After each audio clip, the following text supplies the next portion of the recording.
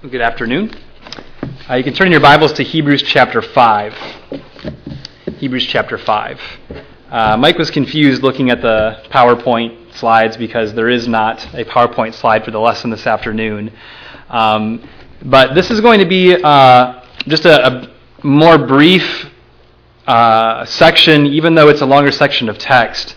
I'm going to try to just touch on some of the things said in chapter 5, verse 11, through chapter 6, verse 20, to just see how the writer of the Hebrew letter was urging the audience to press toward maturity and to see the necessity of maturity. Just some quick overview things in Hebrews before we get back to chapter 5. In chapter 13, verse 22, he urges the readers to bear with this word of exhortation. And we've talked about how sometimes you have like an anchoring point in epistles where there'll be like a word or a phrase that the author will give to summarize the purpose of the entire writing. 1 Peter 5, verse 12, for instance, Peter exhorts the reader to see that he's been testifying to the true grace of God.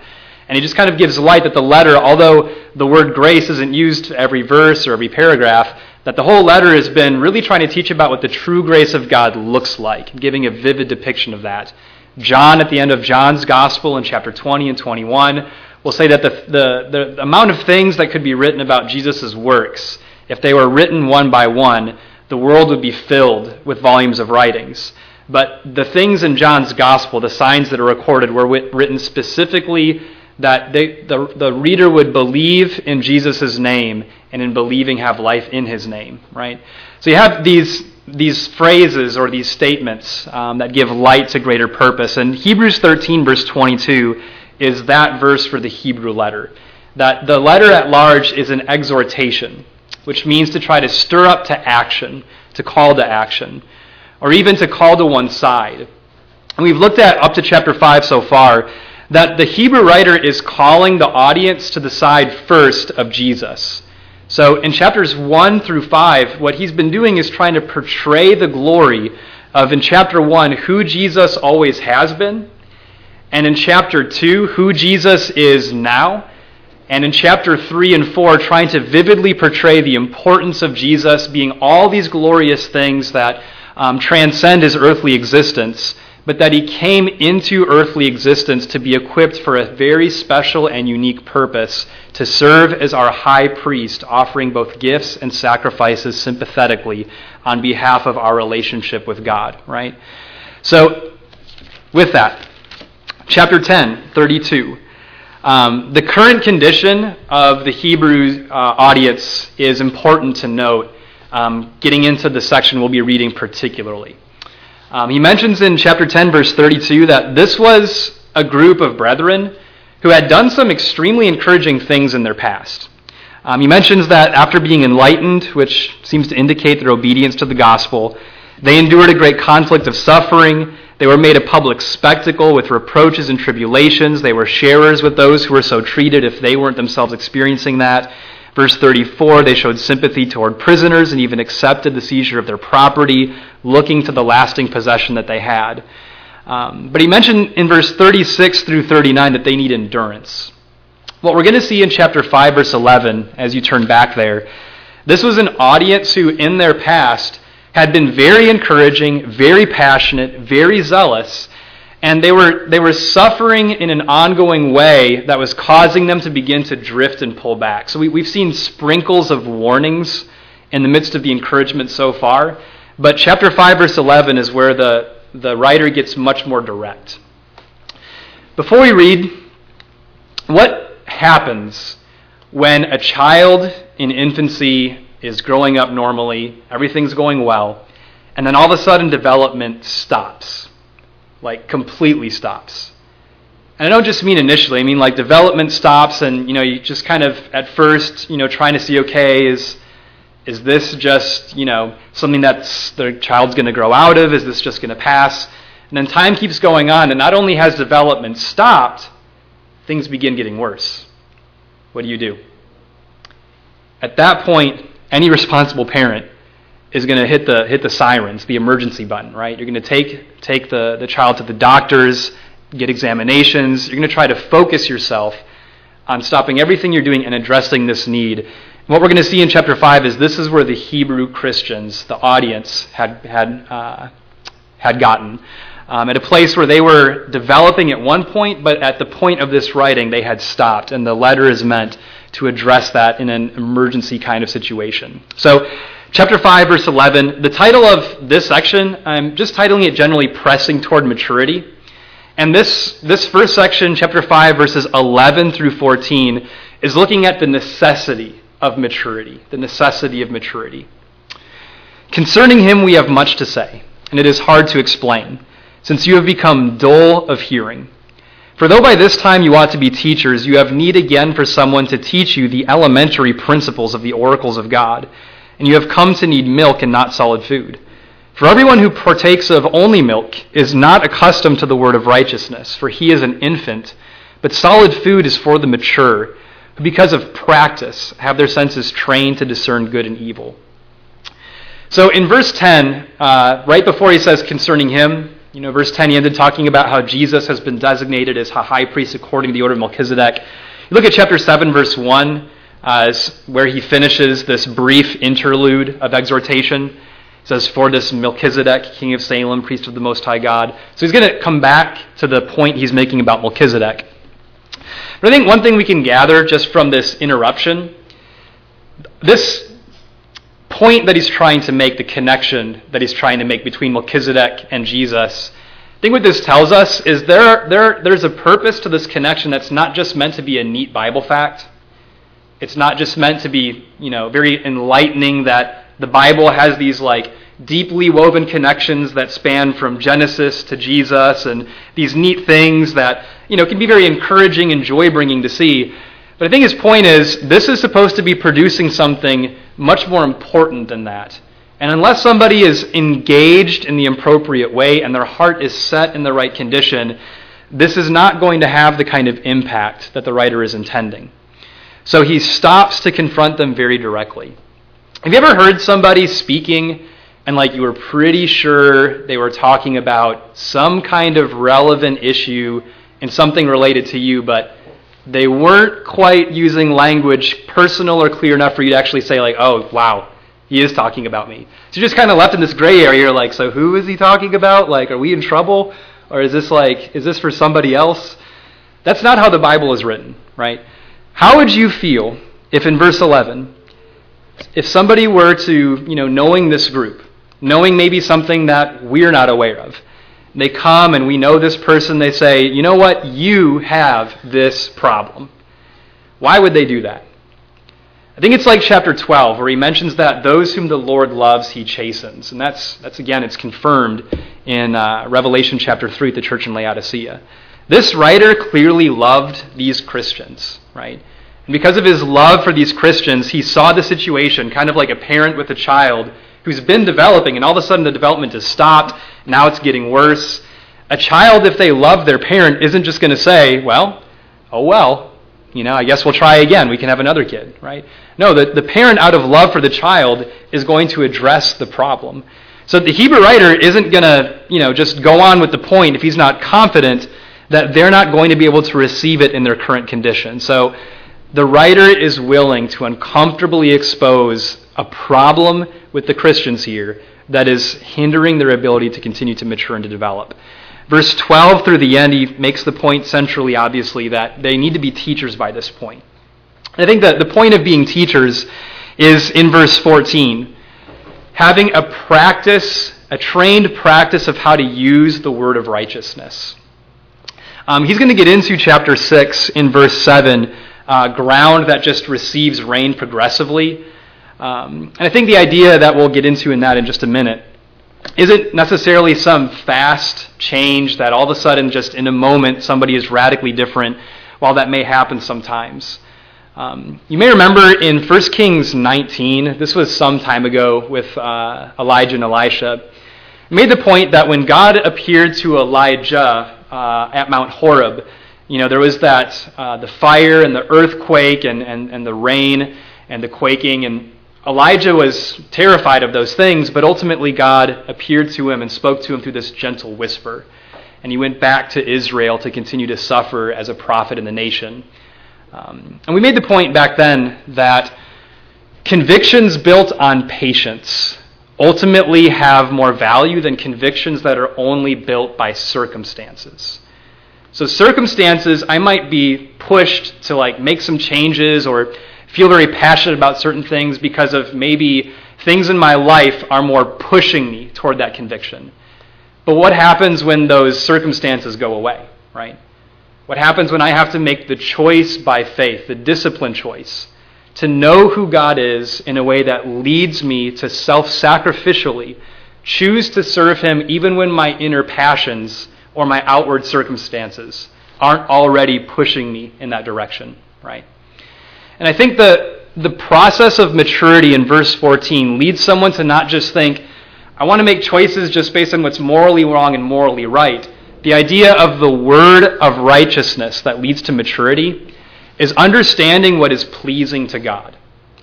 Understanding who Jesus is, where I'm progressively able to make choices, where I'm able in my mind to understand this is really the kind of choice that I can see Jesus making in this situation.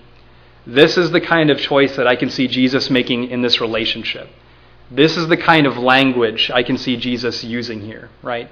So it's more of leading to the point of knowing that this is leading me closer to Jesus. This is something that's going to be more pleasing to God than an otherwise decision.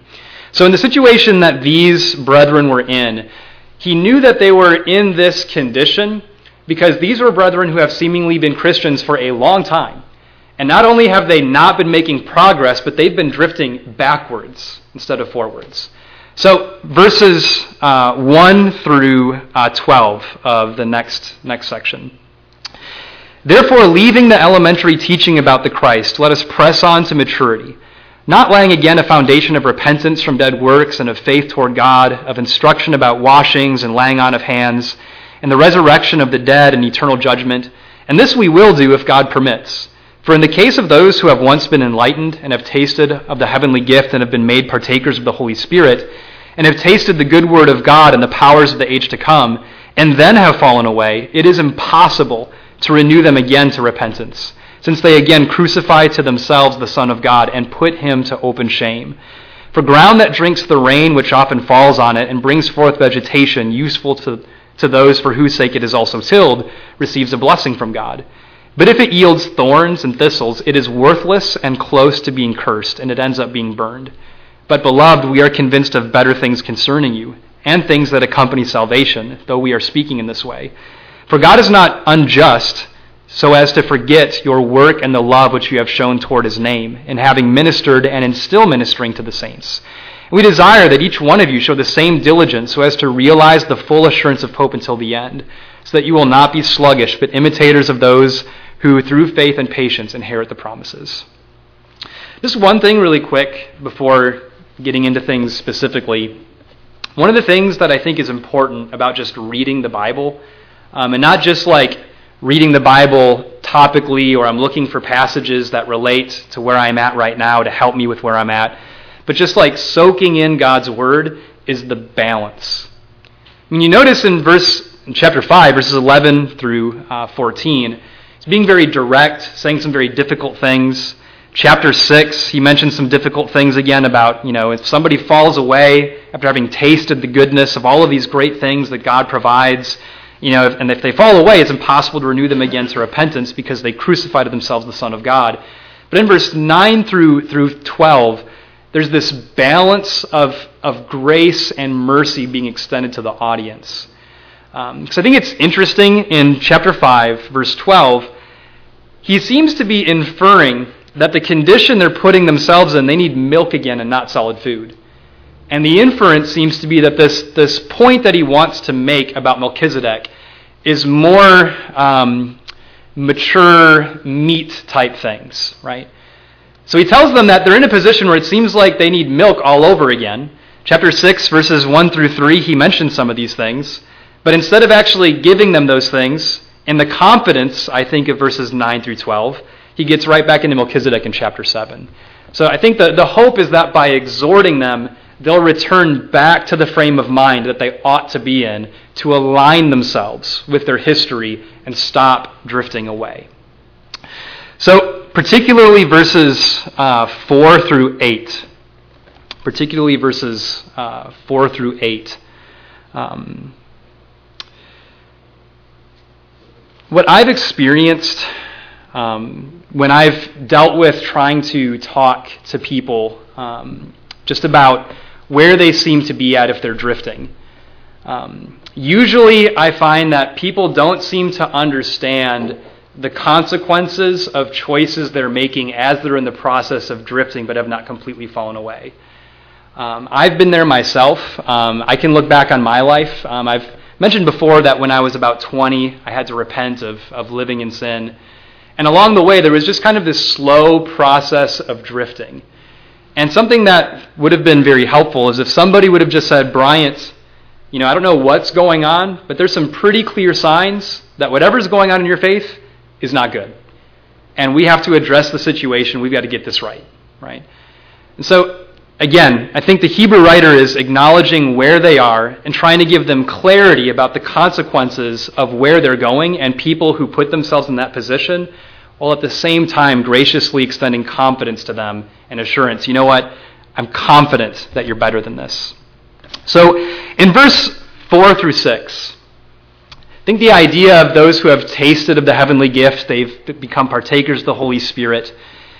If the message of the gospel and the appeal that the gospel makes to the heart, if that's not enough, then what else is there, right? The gospel wasn't just God's first attempt to reach the world and to reach the hearts of men, right?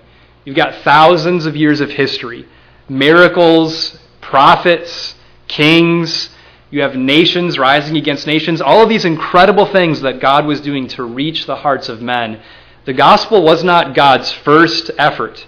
It was his final effort.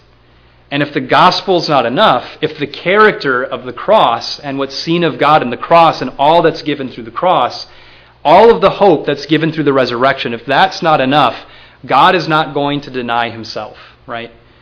And that's essential for us to understand with verses 13 through 20. God's faithfulness puts us in the position where we have to realize where we are so that we can appropriately value what God is giving so that we do not drift away. Because it is essential that we understand God will never deny himself.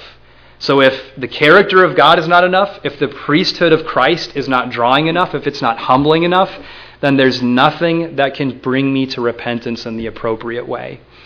And I think verse 6 is meant to be especially startling. They again crucify to themselves the Son of God and put him to open shame. Have you thought about that? That those who fall away, it's as if they are publicly putting Christ back on display in a crucified position. That's something I haven't thought about enough. And I think if I thought about that more personally, it would help me to have a more vivid motivation to continue to press on to maturity. So verse 7 and 8, the little parable-like segment here. The idea is if ground takes water from the sky and produces some kind of fruit or vegetation, then it's fulfilling its purpose. But I mean, if ground is receiving water and nourishment and is producing nothing, then it's not fulfilling its purpose at all for giving life, right? And I think it's meant to be like a parable statement to get them to reflect on the condition of their heart. It seems like in verses 11 through 14 of the last chapter that these are Christians who've been hearing God's word regularly. So it's not like they've completely disassociated from with one another. It's not like they've completely fallen away yet. They're just noticeably in the process of drifting. They're not growing anymore. They're not making progress. Things are kind of moving further and further back. The idea is they're hearing God's word regularly, and there's no evidence of maturity coming from it. And so I think this section is where we need to be self-reflective. Is the continual hearing of God's word producing an ongoing evidence of maturity in your life? Because I think it's easy, again, with assembling Sundays and Wednesdays, and you get used to the character and the form of God's word, the humility of God's appeal, and you just begin to get less and less stirred by the things that you hear, right? And he's urging the audience to see that if our hearts are not going to produce what God is seeking, that God is just in cursing that ground, right? So with fear, with awe, with respect and love for God, the writer is trying to urge the audience to turn their hearts back into the right position. In verses 9 through verse 12, again, reassuring them that he's convinced that clearly they have the capability of being diligent. And verses 11 and 12, he's going to write this next section to begin to strive to inspire that diligence again. Verse 13 through 20.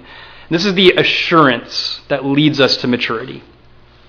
For when God made the promise to Abraham, since he could swear by no one greater, he swore by himself, saying, I will surely bless you, and I will surely multiply you. And so, having patiently waited, he obtained the promise.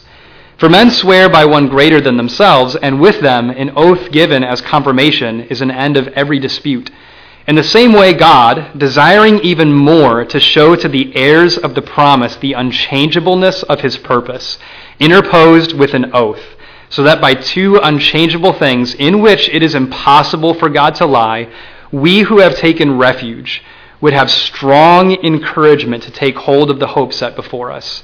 This hope we have as an anchor of the soul, a hope both sure and steadfast, and one which enters within the veil, where Jesus has entered as a forerunner for us, having become a high priest forever, according to the order of Melchizedek. God's faithfulness, verses 13 through 20, I think really is the center exhortation of why he's bringing up the order of Melchizedek and the priesthood of Melchizedek. Go back to chapter 1, verse 12. Just to kind of show this thread from the beginning. He quotes one of the Psalms here, and he mentions in relation to the heavens and earthly existence, like a mantle you will roll them up, like a garment they will be changed, but you are the same, and your years will not come to an end. Look at chapter 2, verse 17, both mentioning Jesus' priesthood, but also his faithfulness. Look at chapter 2, verse 17. Therefore he had to be made like his brethren in all things, that he might become a merciful and faithful high priest in things pertaining to God. And then in chapter 4, verse 15, when it mentions that he was tempted in all things, he remained faithful.